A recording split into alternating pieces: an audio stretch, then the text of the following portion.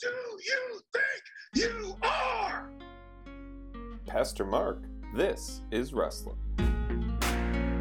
Welcome back to Restless as we react to The Rise and Fall of Mars Hill, Episode 1, Who Killed Mars Hill? I am joined as always by Pastor Michael. I am here. I am alive. I've been sick lately, but I'm going to make it through this episode. I could not miss this one. And it's definitely not my fault, is all I have to say to the internet and any health departments listening. We have a special guest. We have been telling our listeners, if you are a person with an opinion about the show, we want you to join us. And so we are joined by another Matt. Matt, tell us a little bit about yourself. Hi, I'm here. I am healthy to the best of my knowledge right now. Rub it in. Just rub it in a little bit. That's okay. I feel great. It's not a great start, Matt. It's just. I actually have known the host, Matt, since college. And that is, we met his freshman year, my sophomore year. And he was actually the introduction to me into Reformed theology. So I appreciated that. We've been friends ever since. I'm an avid listener to the podcast. Now that is a good start. What an endorsement of my Reformed bona fides. Matt, let's give you one more chance to even earn more goodwill before we begin. What is your favorite episode of Restless that everyone listening should go listen to if this is their first time? Can I do two? Sure, please. Okay, two. I would say one of the most helpful podcasts I've ever listened to, and I'm not being paid to say this, would be the family podcast, the one over family worship. I thought that was incredibly helpful as a parent of, we've got two children, or we have three children, one's just not born yet. I found that to be incredibly helpful, some really practical tips on how to shepherd a family. And the second one I'll pick just holds a special place in the heart. It has to be the Driscoll Crowder interview reaction, because I had not been laughing as hard as I have in a while listening to a podcast from that episode. That was gold. You're also very good at transitions. You're a natural at this. You've brought us back to Driscoll, which is why we are here tonight. We are going to discuss what everyone wants us to discuss, what we get messages about, what I get asked about is, will you talk about the rise and fall of Mars Hill? Tonight, we're going to do a reaction. I've got some clips ready from the first episode of Who Killed Mars Hill. And so we are going to decide at the end of this episode of Restless, we are going to decide who killed Mars Hill. So hang in there, everybody. As you know, if you heard our last episode about this, I have listened to the first episode for the first time today. So you are getting my in-time reactions as we do these shows. Pastor Michael is all caught up, and now I know why, because as we come into with how where we're coming into from the show, I'll say this is really high quality. Pastor Michael was right. Mike Cosper clearly has an NPR voice. He was born to do this. And yeah, I think the story is really interesting, and I know why Pastor Michael's been keeping up with it.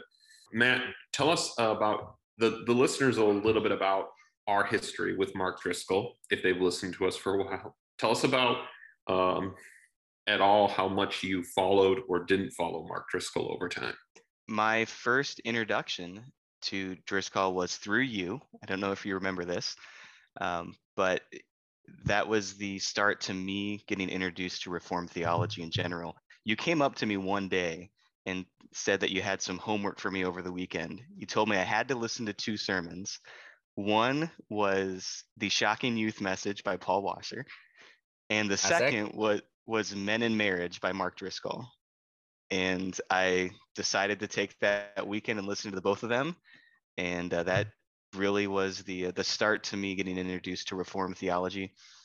From there, I listened to a lot of Driscoll and followed them. I think they were in the middle of their Luke series at one point, which was like two or 3 years long or something. But it was, over for a couple years there, I was really invested in it, and thought he was a little loud at some times, but there were also times where I legitimately thought it was funny. The way he went after certain topics. But I was still pretty, I would say, immature in the faith at that point in time. I kind of fell off the train when he went down to the Strange Fire conference. And then I don't think it was too much long after that when the whole church kind of imploded. So, looking back, I was involved in it for a while, but I was also listening to other ones like Piper and Chandler, were probably the two other pastors I listened to a lot. And I kind of had the hallmarks that y'all were talking about before in another podcast, I could say, which was the hallmarks of being into like celebrity culture, where I wasn't really reading my Bible a whole lot. I was just kind of listening to Driscoll a lot, but he doesn't necessarily, looking back, he didn't necessarily talk from the Bible a whole lot. It would be a one verse introduction and then kind of a sociology rant for half hour. You with your listening habits were a good new Calvinist. Pastor Michael, in case we have new listeners, tell them a little bit about your background with Driscoll and anything you're bringing into this reaction. Yeah, I guess you can go back and find a lot about what we've done with Driscoll. We were both Driscoll fanboys to a point. I was introduced likewise to Reformed theology, New Calvinism, and Calvinism at all, at least in part because of Driscoll. I was shown video of the classic. There's a rabbi at, on top of ChristianityToday.com rant. And I still love the rant, still think it's hilarious. Probably not ideal for a sermon, but we did a whole reaction on that. You can go check out. But so, I was introduced very early on, listened to tons of his stuff. I was very, very interested in him for a while. And likewise, some of those other figures. So I have some history anyway, listening through some of this stuff. Yeah, I obviously mirror the two stories. So as we get into this, Pastor Michael, you're obviously far into this show. What are you hoping they're going to get to in the show, if anything? Do you have any expectations or hopes for it? Well, I guess I'll save some of it because some of it will come up during our discussion on this.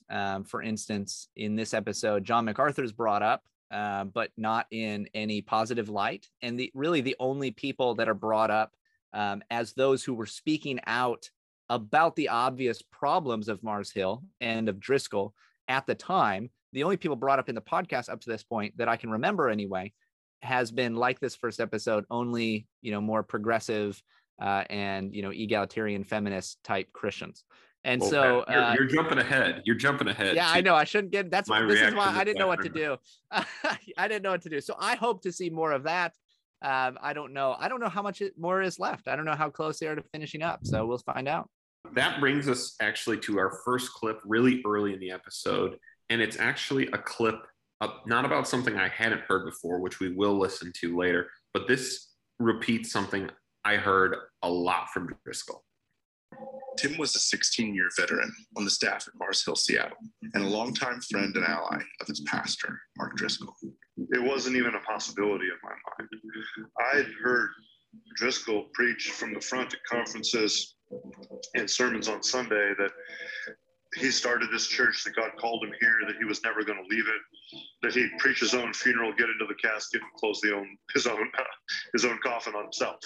But he sent a letter at some point earlier in the day on Tuesday, the 14th. I think the board of advisors spent most of that day trying to talk him out of it, from what they told me. But by Tuesday night, I think it was clear that he was serious. The show starts actually at the reason I found Driscoll's implosion and the Mars Hill implosion so shocking. Now, I didn't follow him to the bitter end, but pretty close. And I will say what was shocking is Driscoll repeatedly said in media, in sermons, I'm going to preach my own funeral at this church. I'm going to get in the coffin myself, right? That he was never leaving. And so the way it ended, that is what, to me, made this whole situation seem so surprising. Yeah, I likewise remember hearing that several times, and I loved that. By the way, I loved that just that passion, that idea that you would be around. You wanted to stick with it through thick and thin. Obviously, that did not happen. I'm sure it would have been more shocking if you were actually there and a part of it. But I'm to this day, I'm actually grateful for that kind of mentality because I think that has actually stuck with me in my view of the church. Great. Let's go to 2 early clips in the show where Driscoll reads a prepared statement about why he's leaving. If you would just give me a bit more of your time. I prepared a statement that I would like to read. It's August 31st, 2014. Mark had actually already been out of the pulpit for most of the summer. For the past couple of years, the church had been giving Mark a break over the summers, inviting people like Bruce Ware, Brian Chappell, and Jack Graham to come and preach their best sermons. So this was actually Driscoll's first week back. The statement itself is pretty long. It's about 17 minutes, and you can find the whole thing online. But to sum it up a bit, Mark begins by speaking from the heart about his love for Mars Hill and his gratitude for all that God's done there. When a small group of us started what would become Mars Hill in 1996, we could not have dreamed it would be what it is today. Thousands upon thousands of people have become Christians as the gospel of Jesus Christ has proven powerful over and over. Thank you. I genuinely mean this. Thank you for being a wonderful church family. He goes on to acknowledge that it's a tumultuous time at Mars Hill, and he takes responsibility for some of the conflict. He's specific about one thing in particular, a series of comments he made on a message board about 15 years earlier. But for the most part, his acknowledgement of fault is pretty broad, pretty vague. God is not honored by conflict, strife, disunity, arguing, slander, gossip, or anything else that is inconsistent with the fruit of the Spirit. And I am deeply, genuinely sorry for the times I have not done my part to live peaceably with all men. We're going to listen to another clip of this prepared statement, but here's what struck me about this prepared statement. As you can hear Mike Cosper's voice, who I would like to remind, this is clearly fair use of what we're doing.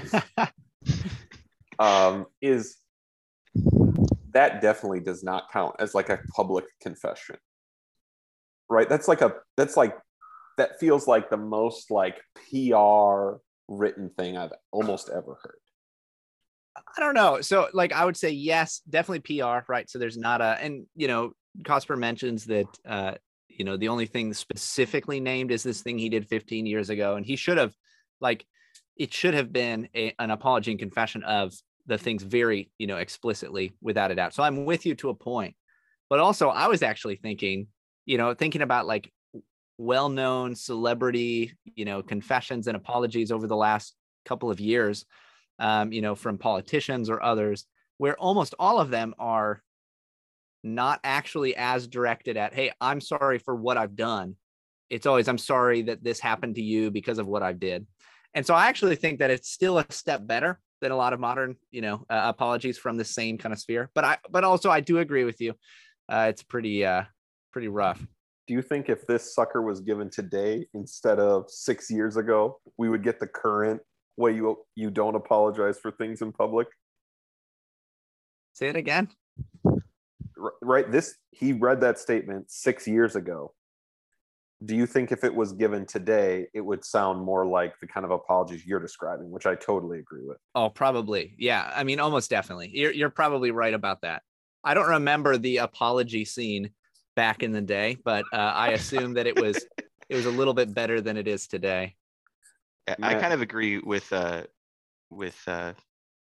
you, Pastor Michael. I think it sounds PR-y because it's also Driscoll reading from a script, which he doesn't normally do. That's probably true.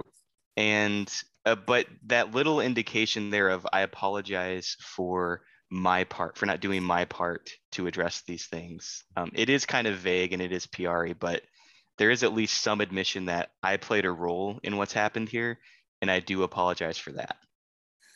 Yeah, and so we're going to play the next part that they include of this statement. But again, remember, the podcast is asking us to roll through these clips and ask ourselves, who killed Mars Hill? Whose fault is all of this? So let's listen to the next section. I invite this process, rather than debating accusations and issues in social media or the court of public opinion. He ends with this. As I look forward to the future, and I do look forward to it, I believe the Lord has shown me I am to do two things with the rest of my life.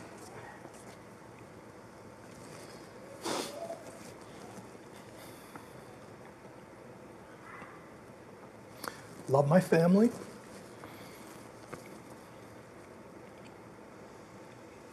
and teach the Bible.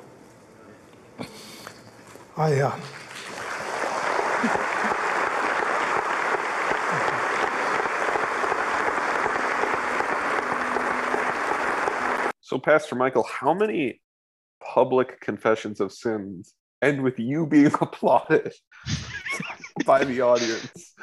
Wow. Actually, I'm just thinking off the top of my head of more recent megachurch pastors falling from grace, and this is not uncommon.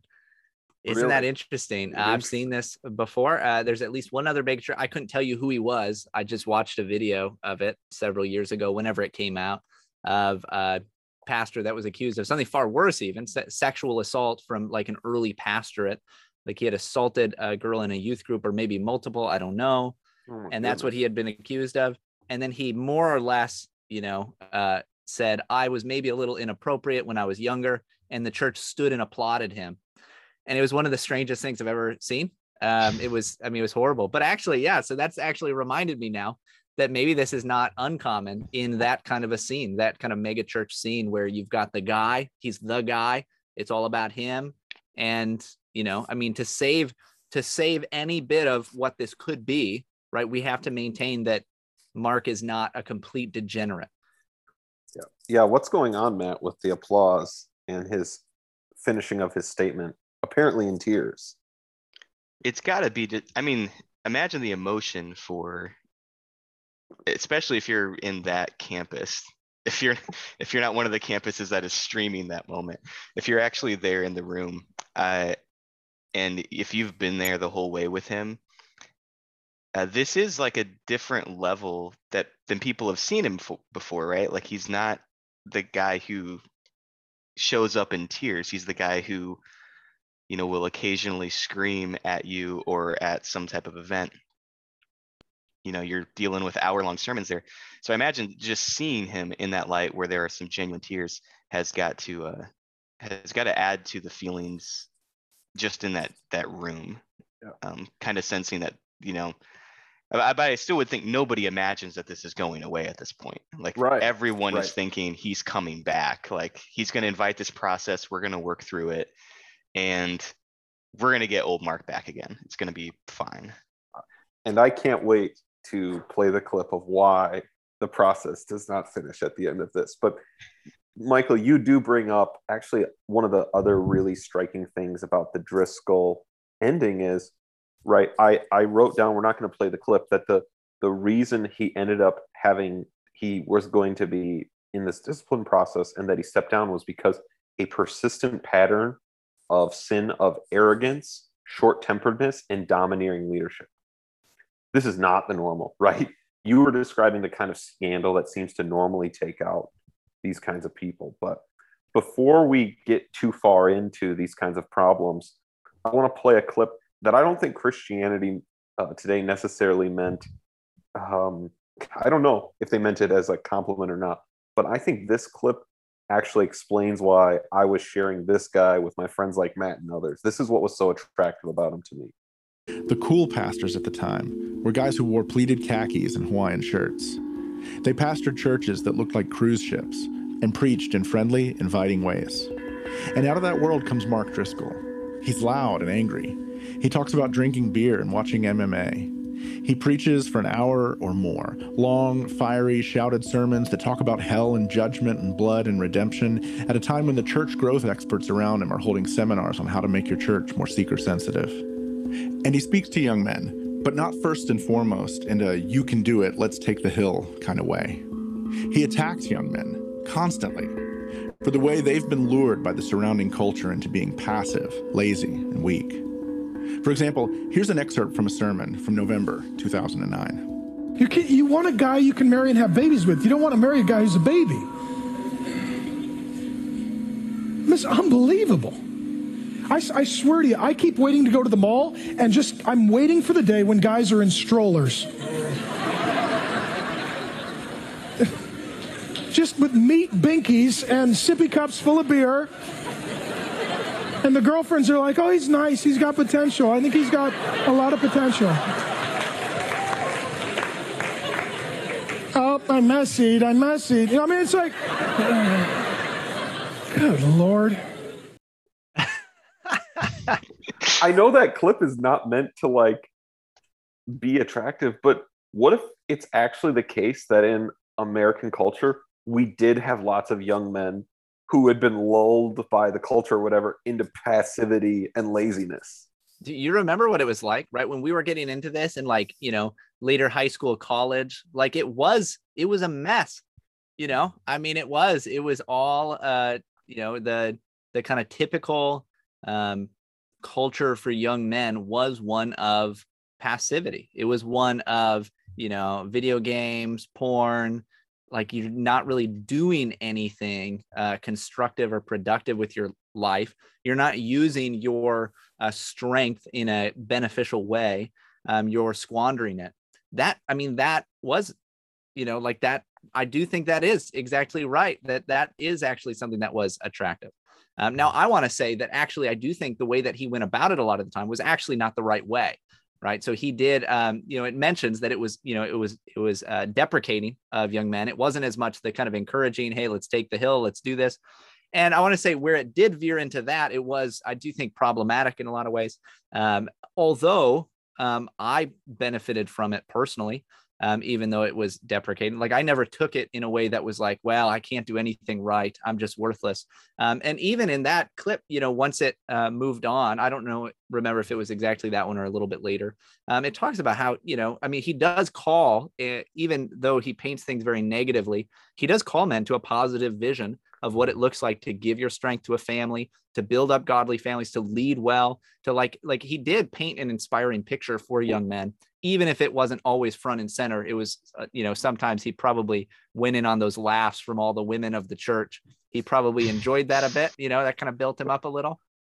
We're about to play the second half of that clip, but Okay. I actually think I probably thought I basically deserved this, right? Like my conscience was probably accusing me and probably found it somewhat disarming that there was a guy kind of jokingly kind of giving me what I felt like I deserved. And whether that was healthy or not, I'm not defending it. But I think that the whole thing, I think, was attractive.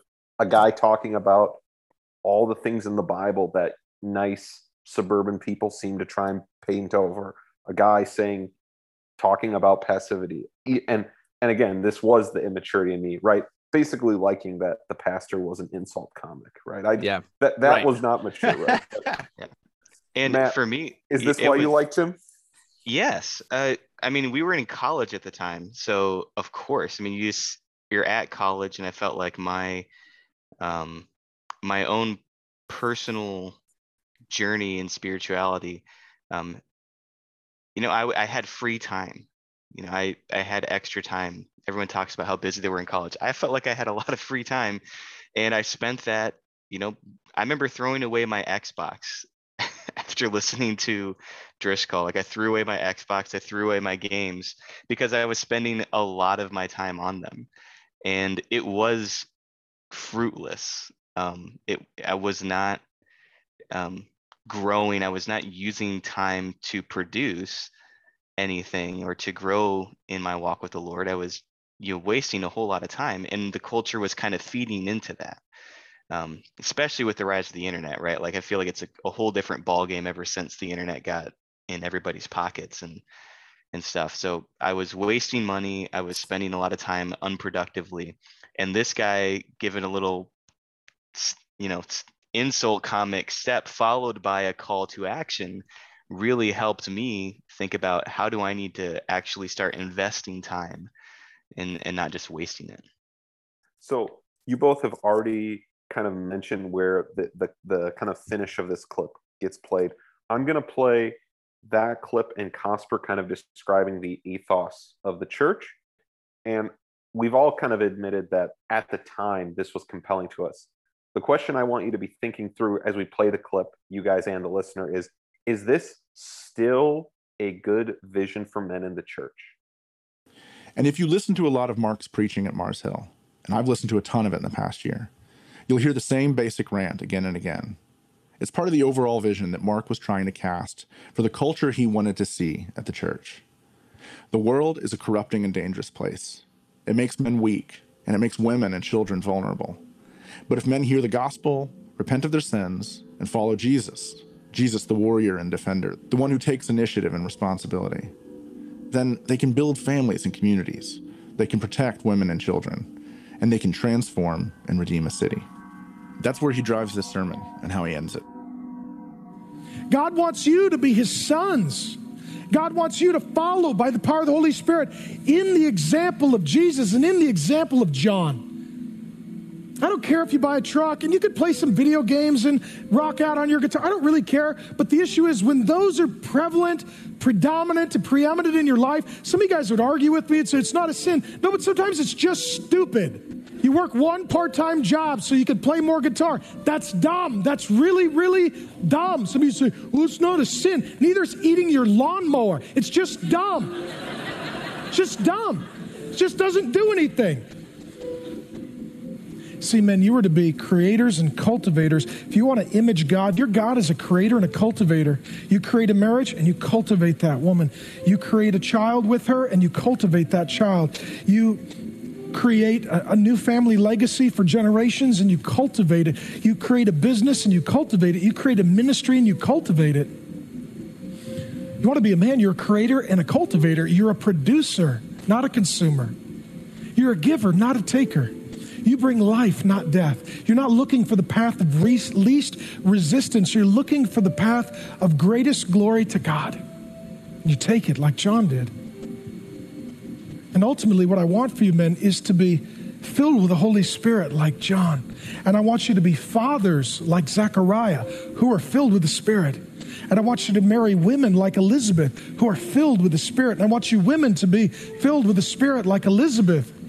And I want you to love and serve one another in God like Zechariah and Elizabeth did. And then I want you to give birth to children who are filled with the Spirit and serve Jesus like John did. And I want your life to be one of production, not just consumption, one of fruitfulness and faithfulness and not foolishness. So before I get your answer to the question I asked, I do want to note this is actually a really bad sermon because the sermon text clearly has something to do with the birth of John and Jesus and Zechariah and Elizabeth.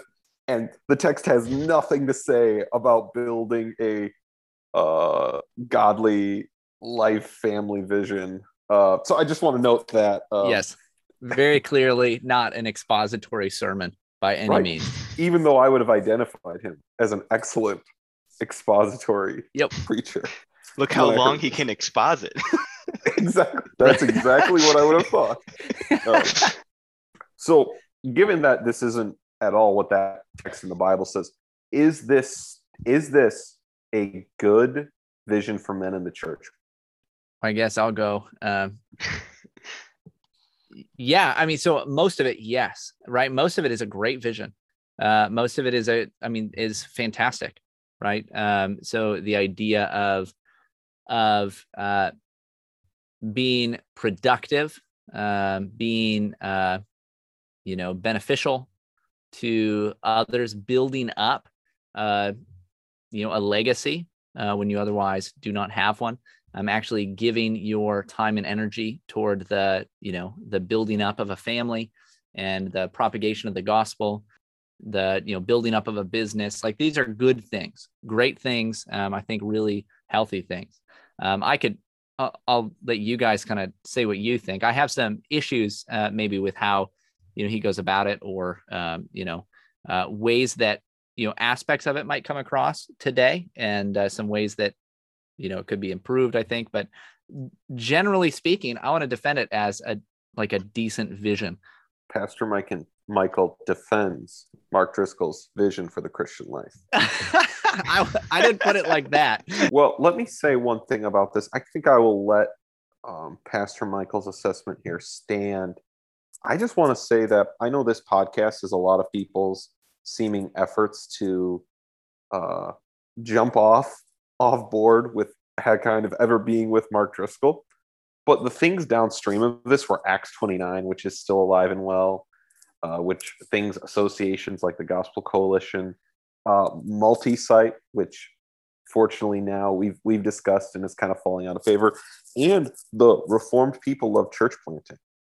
That's all kind of wrapped up in this, and it's not fair to pretend that those things aren't related to this vision that he was putting out there. Yeah, they're definitely very much connected. So, well, now we've come to the segment of our show called, Matt was listening to this podcast and heard maybe the problems of where this show is going in the future. So I'd like to play you guys 2 particular clips about this show that made me go, I wonder where this is going to go. So let's start with this one. Their introduction to him came through Donald Miller's 2003 book, Blue Like Jazz, a memoir that in many ways captured the religious spirit of Gen Xers at the turn of the century. Driscoll appeared only a few times in the book, but he appeared as Mark the Cussing Pastor, and that moniker and reputation would dog him for years to come. There's kind of this legend that his early sermons were littered with swearing, which is just untrue. In all of my research and interviews, I've only come across 1 or 2 instances where he actually swore in the pulpit, one of which he sincerely and publicly apologized for later. But there's more than one way to be offensive with words. There were crude jokes, harsh comments about the LGBTQ community, and comments about women that could be misogynistic or objectifying. There was also his teaching on sex and sexuality that could be downright graphic. He'd warn the church not to let younger kids listen, and then sermons on Proverbs or Song of Solomon especially would get pretty detailed about sex, sexual appetites, and even techniques. Some of this would make its way online. So I'll just say that I heard this. I remember putting together that the Donald Miller book I read was actually the Pastor Mark that I liked. That I remember making that connection. But here's why I make this comment, that this seems like the direction of where the criticism of Driscoll might be going is a little troubling. Obviously, some of the things described that he would do, the crude joking, right? That obviously, as I've mentioned, didn't bother me at the time, but was immature, right? These kinds of things are problematic, especially from the pulpit. But then we have things, harsh comments about LGBTQ, misogyny. Those kinds of terminology just go bing.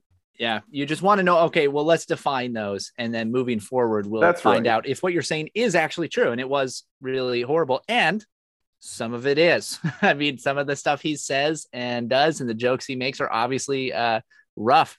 They are not good. They are sinful at times and, in very poor taste at others. But it definitely depends on what exactly you mean moving forward. Because when you and I hear that in 2021, what we're thinking is he's just going to say, well, it is a sin to, lay with a man if you are a man. And people will be like, okay, he's using harsh language about this particular community when he's just speaking what the scripture says. So that's at least the question, right? Well, let's get at a clip where he says there was someone who really got at the substance, not just the exterior, the substance of what was wrong, what was going on. This was another clip that made me raise my discerning, restless eyebrows. Had been connected with Mark in the 90s. They diverged over theology, a story we'll get into in another episode. And in the years that followed, Tony was kind of a chronicler of what was happening in the church, both inside Emergent and beyond. I knew for a fact that my numbers shot through the roof whenever I blogged about Rob Bell or Mark Driscoll. I mean, a lot of people forget, that's how Rachel Held Evans became famous, blogging about Mark Driscoll. That's probably overstating the case a bit. Rachel's criticism of conservative Christianity, particularly around biblical womanhood, drew attention on its own. But yes, she was also one of Mars Hill's foremost critics. Where most of the criticism that came from inside the church was around leadership style, tactics, and personality. Rachel's critiques focused on issues like toxic masculinity, objectification of women, and the treatment of LGBTQ people. In this, she was kind of the foremost voice in a chorus of critiques that saw the problem not just in the style of Mars Hill, but the substance too. And those critiques continue to this day. So the person who got at the substance and the critiques that continue to this day, I know he's not talking about Restless, because we don't make the same critiques as Rachel Held Evans. We were just talking about liking his vision of family and men putting it together and leading their families. And these were the clips that made me go, oh boy. Here we are on Restless. Pastor Mark, we've already invited you on. If you're a person listening to this podcast, maybe really enjoying it, we want you to know that there are people to the right of Mark Driscoll who believe he can be criticized. Right. Yeah, and actually many. And so are we going to play a clip of MacArthur or can I bring him up now?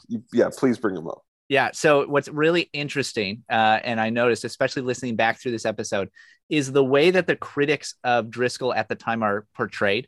So I've seen some criticism that MacArthur isn't brought up much. And I think that's for people that listen to later episodes and, maybe skipped over this one because obviously John MacArthur is brought up because he was one of the foremost critics of Mark Driscoll. And yet when John MacArthur is brought up, he is brought up as, a man who does criticize him, but he's a Trump supporter. The Trump shade comes back. It throws some shade at because MacArthur did at one point write about how, the kind of love of Mark Driscoll is that same kind of, the thing that people like about that kind of vulgarity is similar to what drove a lot of people to like Trump.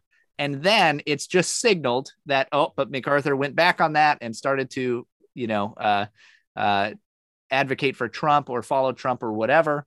And so there's this little signal like, hey, all you who are listening, I know that that John MacArthur, is a bad guy. And let me just make sure that I also know he's a bad guy because he was interested in Donald Trump at one point. And then when Rachel Held Evans is brought up, who, let me just say, so one of the things that, in kind of a tribalized, polarized time is going to be, well, okay, Rachel Held Evans was a progressive. She was a liberal Christian. She denied many core tenets of the faith.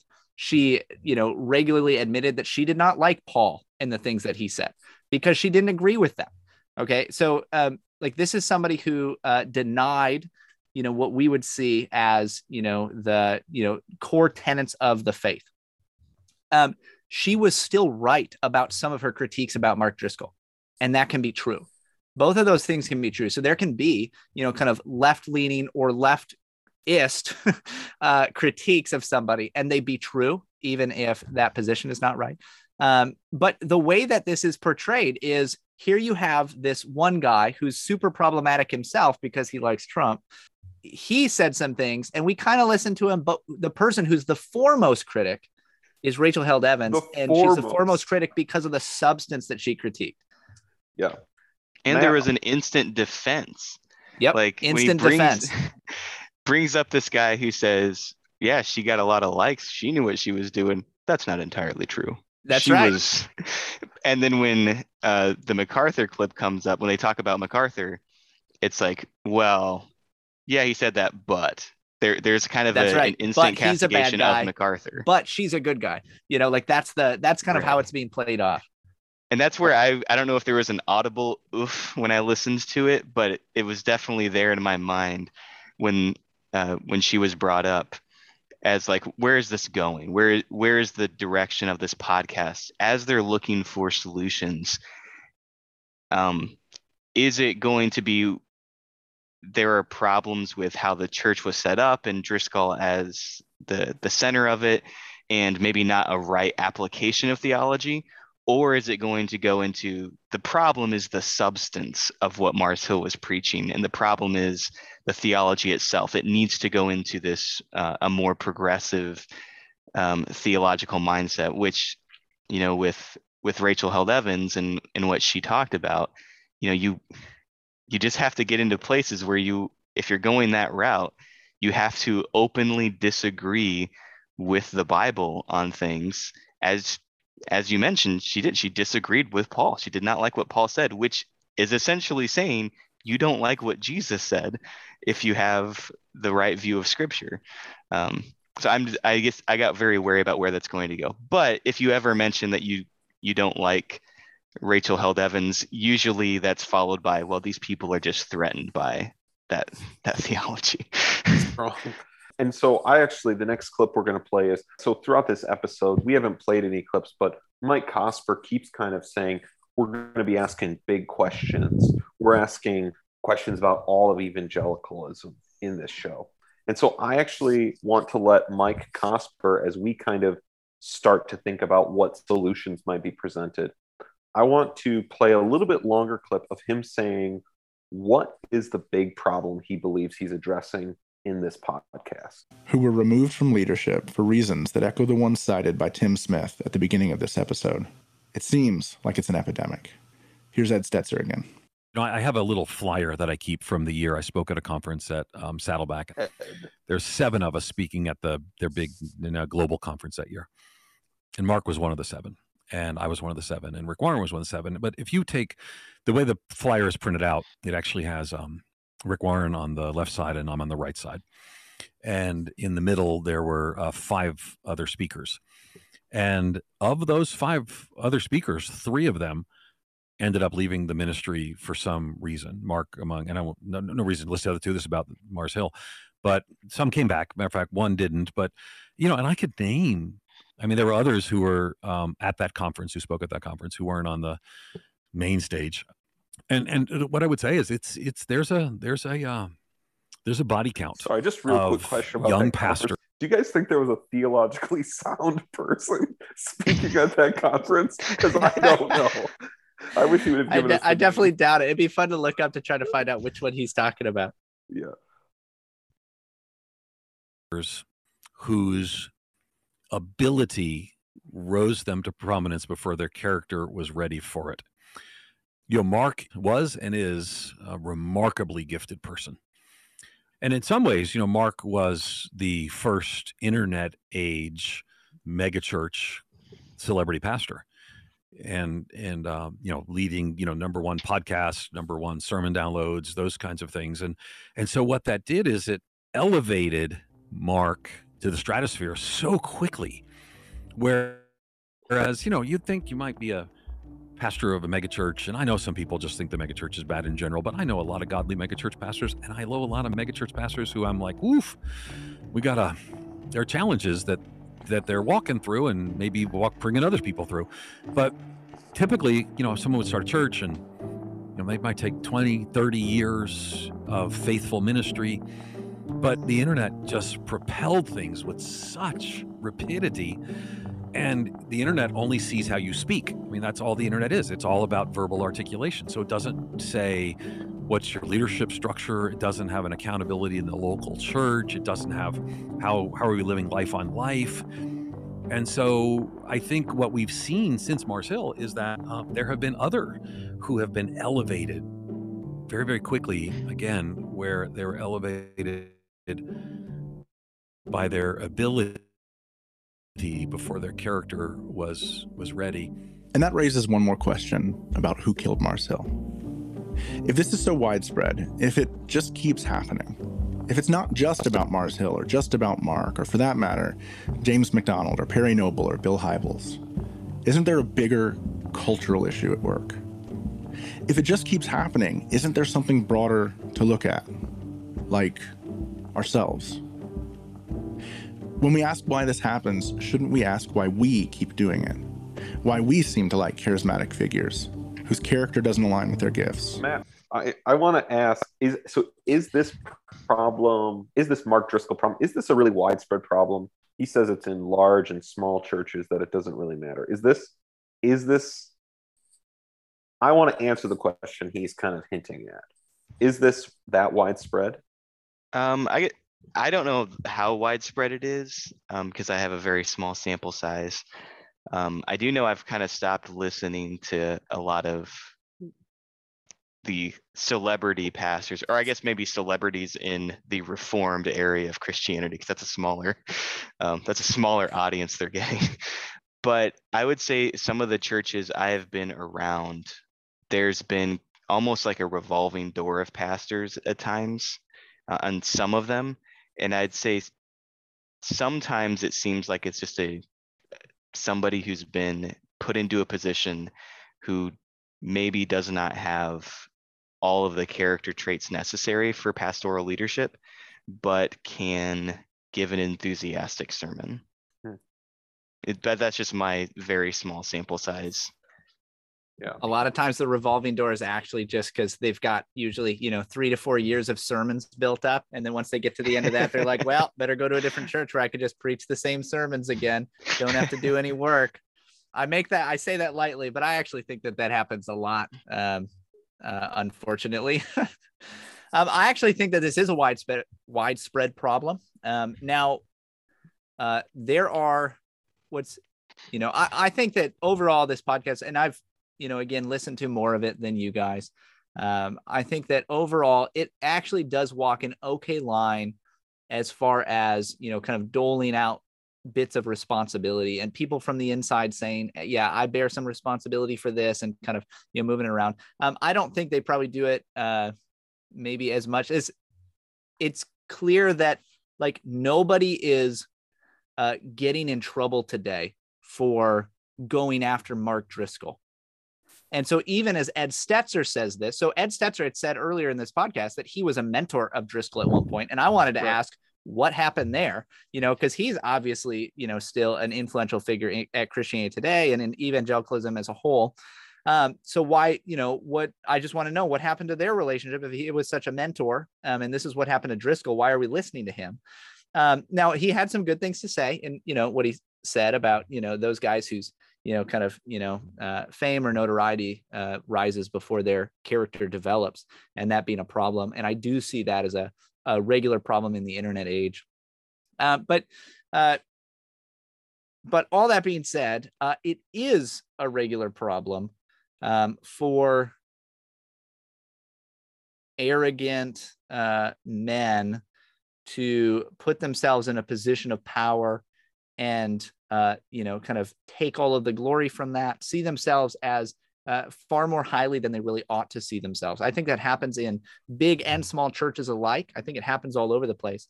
But again, what I want to go back to is some people, I don't know personally any megachurch pastors, but I know that Ed Stetzer does. And he just made clear in that clip that he thinks some of them are in a bad place, probably not unlike Driscoll, but he's unwilling to say their names. He can talk about Driscoll because this already happened, right? It doesn't cost him anything. I want to see him start naming the guys out there today. What's going on today, in his circles that he could be holding accountable so that this doesn't happen again. So, the distribution of, blame, hey, aren't we all kind of to blame for this? I don't think is super fair all the time, especially when, at least in part, this podcast is putting forward people who probably could have done more and are in a position today to do more with some of these people. But at least, maybe it's just not the point of the podcast. Maybe they'll make a new podcast about that, but I don't see it happening. Then again, maybe those pastors had ministries for 20 years and then they deserved a mega church, as you know. As you will, Pastor Michael. Before you both answer who killed Mars Hill, I want us to listen to a clip where Mark Driscoll actually tells us who to blame for him resigning and not entering the discipline process. So this was a clip that was brand new to me. I was in the bedroom, Grace was in the living room, and he spoke to me and he spoke to her in a supernatural way that neither of us anticipated or expected.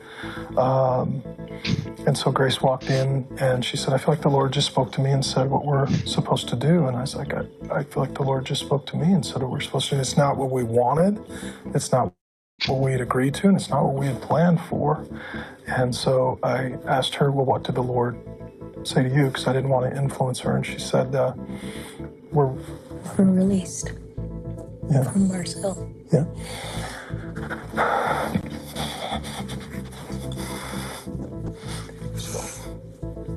said, well, what did he say to you? And I said, well, the Lord revealed to me that,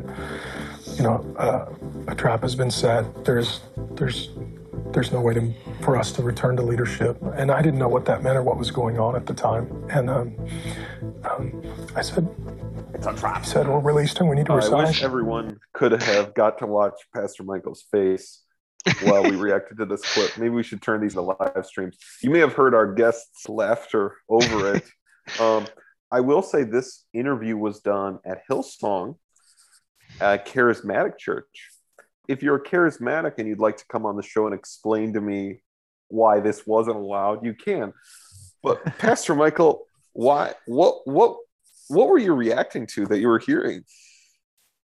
So we listened to a clip earlier of, Driscoll saying, like, I'm in it. I'm going to let this process go through. I think this is important. This is great.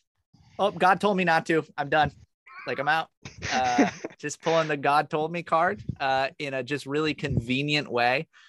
Somehow this is just, they play some other clips of it too. And sometimes he changes it a little bit. It seems like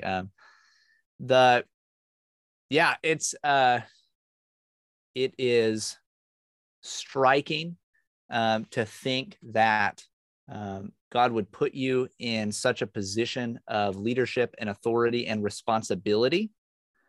And then when it is most important that you bear the responsibility, especially because you've made a mess of things, you're released. That he just says, you're free, you're released, go. That I do not believe that comports with the scriptural understanding. And so it's a bit of a mess. In my opinion, you want to know an actual problem that's widespread in American evangelicalism? This. People saying this about things. Yeah, people saying, well, God told me, so now I get to do it. Or God told me I didn't have to. I guess I can't, Matt, what do you think about Driscoll's freedom from the trap? Yeah, he got set free to Arizona. Just can go down there. I remember seeing this because I was shocked.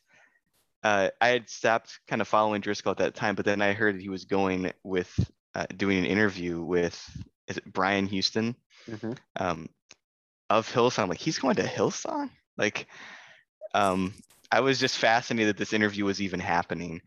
But anytime somebody says, I heard directly from God, I heard his voice say this, I instantaneously am skeptical, particularly as Pastor Mike, you said, the weight of what's going on in this church and how many people are involved at this crucial time.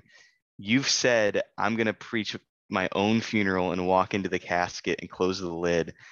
And I really wanted to do this, but God just said, you're released. And so I've got to obey the command that only we heard to do this. And we're just going to go out. I find it shocking that it would be I guess I don't find it shocking that everybody else was super shocked when they just up and resigned. Yeah. Also imagine saying, God told me. You also have the fact that, like, at least according to their, side of things, the others, like, on the board or whatever they have, whatever this church structure is, I don't really know. But whatever it is, they want him to stay. And so in other words, like the governing authorities that God has put in place in any way to hold you accountable, evidently weren't really being held accountable, but in any way, like if there's any of that going on in this place, it's these people and they want you to stay. But you say, no, I can't. Like that is a very, kind of evangelical way of getting out of things. And I was just thinking, I don't think it's shocking actually that, you have him go into a place like Hillsong. I don't know if it's Brian Houston for sure, but I mean, a lot of the like Hillsong pastors have been in trouble more recently. I think maybe Brian Houston himself for a lot of the exact same things as Driscoll, and a lot of these like, manipulative, egomaniacal guys kind of, trying to take and accrue power to themselves. And that seems to be actually very problematic. It's problematic, like I've already said, I think broadly in, American evangelicalism. I think you have an added layer of this a lot of times in charismatic circles, because in a lot of charismatic circles, you don't have a lot of accountability. There are some different denominations that have tried to, change that, obviously. But in a lot of circles, it's a very, like autonomous churches, very, kind of free churches in various ways. And you have somebody that has this added layer of not only, hey, am I the guy who's at the center? I'm the guy who preaches. I'm the guy that gets everybody to come. But also you can be the guy that says, God told me these things. And if God told you, then everybody has to listen. That's how this works. It is sinful if God actually said that to Mark. It is sinful for him to do anything other. It is sinful for anybody else to try to stop him from doing that. This is God's will. This is what God wants him to do. And so it is a place that I think abuse like this can probably very easily hide, which it doesn't shock me then why Driscoll went a more charismatic direction after this. Obviously, he was always had that charismatic side. He always talked about that, but especially after this, he kind of was embraced much more by the charismatic world. Didn't Mark start the church with the same way? Didn't he hear? I thought I remember him saying he started a church from direct revelation from God. Yes, he does. Oh yeah. He does. And so this is a great reminder for me then, because later this year, the Restless podcast is going to cover the Reformed and classically Protestant doctrine of cessationism. We need to make that doctrine great again, because that is not a bug. That is a feature of historic Christian theology. Actually, yeah, because we got to bring up the MacArthur Strange Fire stuff. Matt's already brought it up for us this episode, so we got to get into it. So before Matt and Michael answer who killed Mars Hill, we're not going to ask the question. We're going to answer it. There's something I think everyone needs to be thinking through when you listen to a podcast like this, whether it be Restless. We try to be pretty explicit. You want to ask yourself, what is the thesis of this show? What is the point they're making? And I'm going to try and answer this question with each one of these we do, how many ever we end up doing. And I'm going to try and state it fairly. And you guys can tell me if you think I did a good job summarizing the thesis of this particular episode. And we can do it for the whole series at the end. The collapse of Mars Hill and Driscoll's fall from favor is a microcosm of what is true about evangelicalism as a whole, whether conservative or liberal. We are attracted to success and charisma over character and service of people. And we're entertained by the drama of when it goes wrong. I think that is the thesis of this episode. What do you guys think? Thanks. Well put. Well done, Matt. You did a good job. I second the motion. Well, that's why I am the host of this show.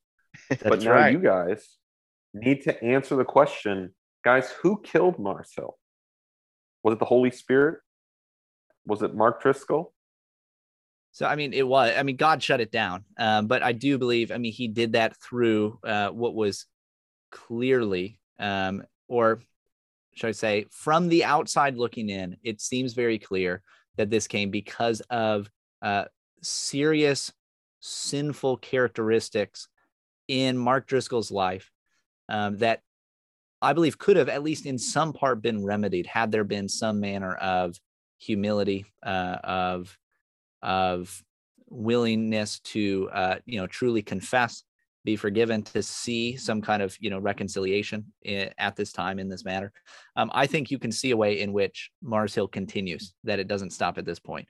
Now, that being said, when I was listening to it this last time, I did think a little bit like there is still part of me that, this is just me being a pastor and being in situations where you hear one side of a story and you're naturally just like, wow, this is a huge problem. And then you hear the other side of the story and you think, oh, I now understand much more about the first thing I heard because it makes more sense in context. And Driscoll obviously thinks that there are people that are out to get him in the church. And that seems like something that, and, this will go on throughout this podcast. And this appears a lot, a kind of paranoia, I think, especially as he gains more and more fame, more and more celebrity. There's more and more paranoia that these guys are trying to stop me and take this away from me. And that's very problematic. I also think probably that was happening to some degree. So like, I just assume that there are people that ride the coattails of this guy up to celebrity, and they want more of the action, or they want something. They don't like something about it. And it's not just purely good motives. Like, we love you and we love this church, and all of us are doing a good job. And it's just you and your arrogance and your kind of bullishness that is causing all of these problems. I think probably you have both things going on. We just don't get as much of that other side. We will get some throughout the podcast of people taking some responsibility, but there's a lot of Mark Driscoll kind of apologies, it seems like, where it's really him, right? He's really the problem. The people around him's biggest problems is they tried to help him too much and were so successful. That's right. Their biggest character flaw was that they were really good and tried to help so much. That's Matt, right. Who killed Mars Hill? I would agree God shut it down, though not in the way Mark would tell it. Though I wasn't there, so maybe that did happen. You can just say it didn't happen. The reason this podcast is so striking is because overnight, a church of 15,000 people dissolved. Right. That is huge. Incredible.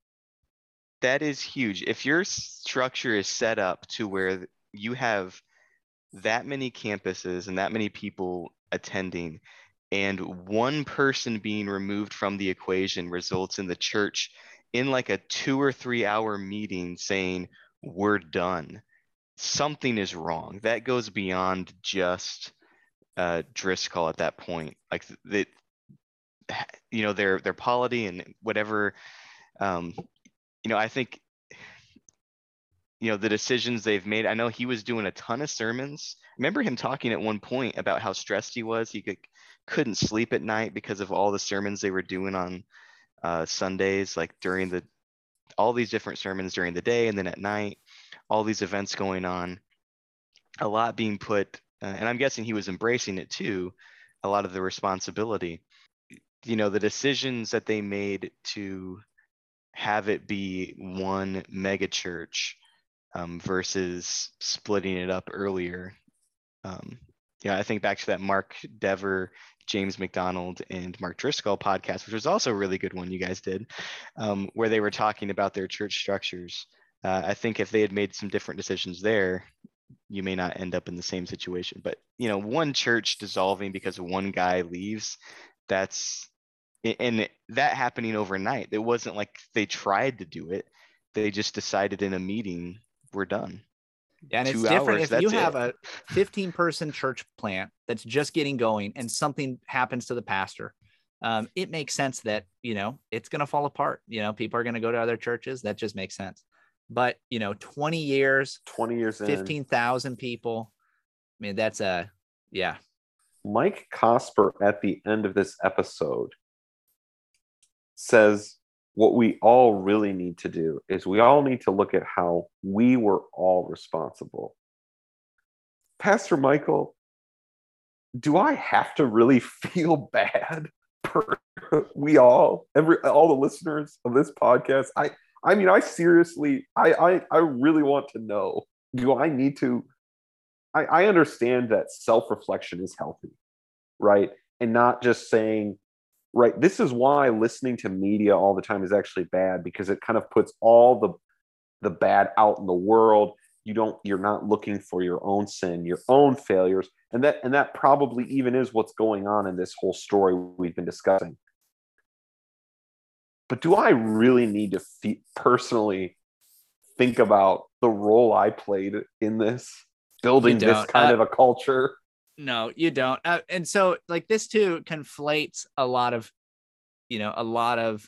different things where like you and I both know, because we have a whole podcast about it, the ways that we were sinful and stupid in this whole movement, right? The whole of New Calvinism and what we did. And I mean, we have a whole podcast where we talk about our own stupidity, our own sinfulness even, and, our lack of wisdom and the different ways that we had to grow and change and are still growing and changing, even, coming out of much of this. But when it comes to who is responsible for the downfall of this particular church, it's probably, number one, Driscoll, right? Number 2, all these other guys around him. Number 3, probably guys like Mike Cosper and those who were, in his circles in various ways, those who, platformed him, and we're going to get some, more talking about that, and the, various relationships that Mark had and why people were silent even when they saw problems. And there's going to be some defense and justifying of that later on in the podcast. But the actual responsibility lays on those who did have like a personal knowledge, relationship, responsibility for this man and this church. It was not, as much as it's easy to go and dunk on Driscoll, as I've done, right? I've done it. Just, I've been doing it this whole time. As much as you can do that and see some major character flaws, there were a lot more people involved who could have done something. And I think some probably did try to do something, and they were, pushed out, cut out because of that in part. So anyway, that is my fever dream of a take. Matt, any closing thoughts before you leave us? We'd like to thank you for joining us on our restless party, as any listener like Pastor Mark Driscoll or Mike Cosper could as well. We'd just like to thank you. But any closing thoughts about the episode or our discussion of it? It definitely has captured me to listen to more of it, especially as Pastor Michael continues to give us little nuggets from the future, like, hey, this is coming. Like, well, yeah, I got to listen to that now. I'm interested. I've been to the future, and it is probably what you think. Yeah, it's got to be a multiple factors. I don't personally feel bad for Mars Hill falling because I watched some sermons online. I don't feel like I should be to blame for that, but I'd say the only last closing thought I had is Mike Cosper makes a call to Driscoll. Like they want to have a conversation with him. And if he gets a conversation with Driscoll before Restless does, I think that's an absolute travesty. That's right. We all have to remember every one of these episodes we'll have to put in somewhere that we had a podcast about this topic. We have a podcast that uses the phrase rise and fall in its little tagline. And we had that before Mike Cosper did. And yet here it is. We haven't even been called to come on the show. Christianity Today, what's going on? Is that just like the finale, maybe? Is that what we're waiting for? Maybe. That'd be a great reveal.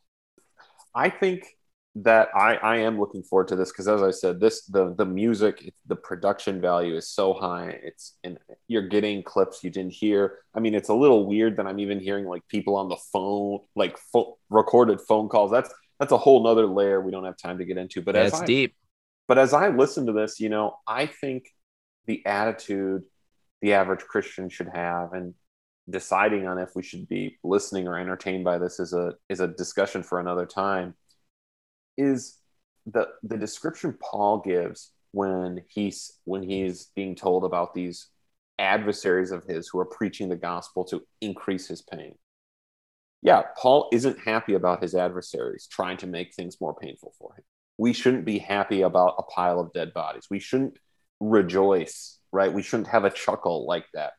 But what we can do is we can rejoice that the gospel is preached. We can rejoice that the three of us were introduced to biblical teaching about God's sovereignty and his choice in salvation. And praise God. And as much as a lot of, negative is talked of in the rise and fall of Mars Hill, there is some of that as well, right? There is some of the good that's mentioned. There is some of the blessing that came.